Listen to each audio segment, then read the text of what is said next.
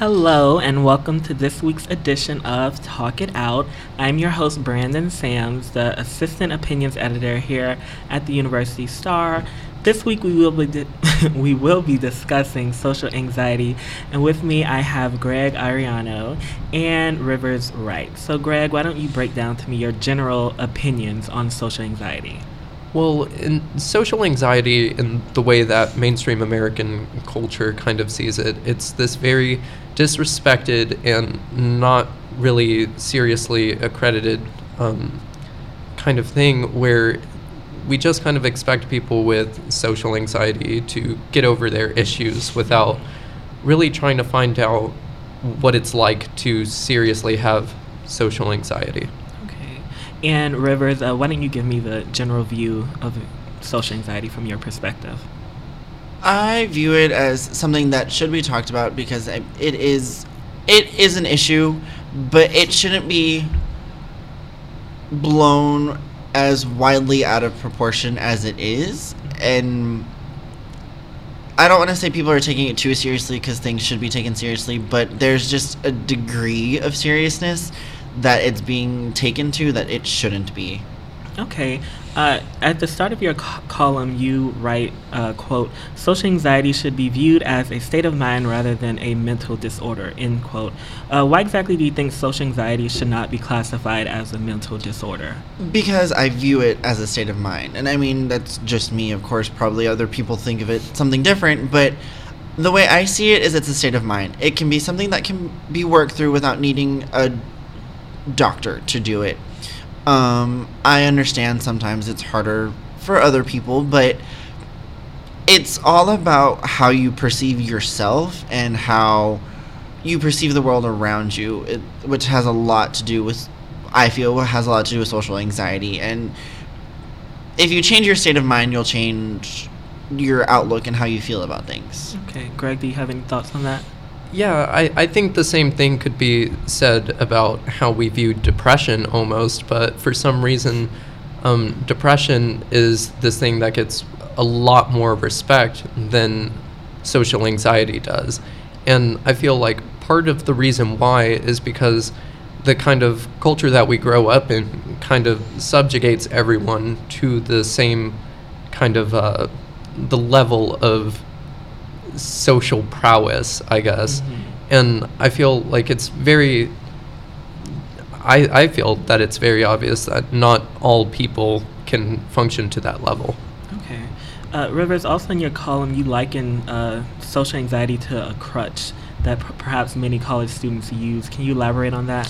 Yeah, starting off, the definition of social anxiety is an extreme shyness. Mm-hmm. So people will use that as, no, I have social anxiety, like I don't want to go out and to that party that I know I'll probably end up enjoying. Or they use it to say, no, I have social anxiety, I can't give this speech in front of this class. And this isn't always the case, but it could be, they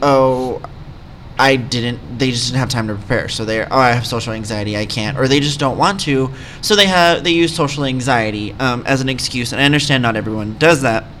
But I feel that in this culture that we also have grown up in, it's easy to use things like social anxiety as crutches. Okay. So to kind of piggyback off of that, Greg, I know in your column you also said that ignoring social anxiety in regards to classroom performance can be a liability. Can you explain?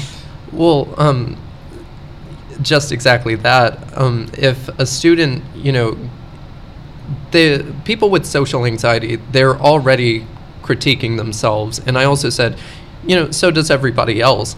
But to the same extent, someone who takes it hard on themselves as opposed to someone who has social anxiety who takes it onto themselves, I believe that in the latter case, it's a liability, because if it can be the simplest mistake, and you never know anyone else's limit, and that simple mistake can be the thing that, makes them feel like they were dumb for even trying to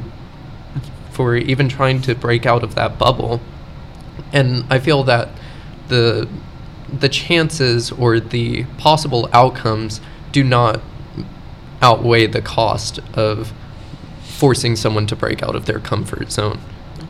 So I know you touched on this in your column. So do you think that students who may have social anxiety, do you think that they should be able to register with the Office of Disabilities to kind of get out of perhaps speeches or other kind of presentations for classes? Definitely. And like how Rivers said that in these instances where people do use it as a crutch, I kind of find that very immature and almost, disrespectful to students with hardcore social anxiety who really have trouble functioning at all.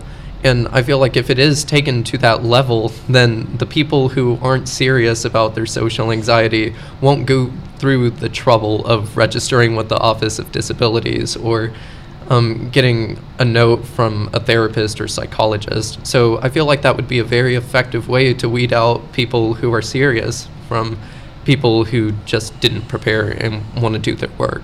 Okay. Rivers, do you have any thoughts on that? I don't feel they should be able to register for social anxiety, and I know that sounds really harsh and really cold-hearted, but like I said in my column, people have to deal with other people on a daily basis. You have to have human contact. I mean, I understand computers are taking a big part of that out, but there's still at some point you need to have human contact, and you need to learn to at least function on like a basic level, and that's where I think it needs to be worked through. And again, I reiterate, I understand people, it's harder for some than it is others, but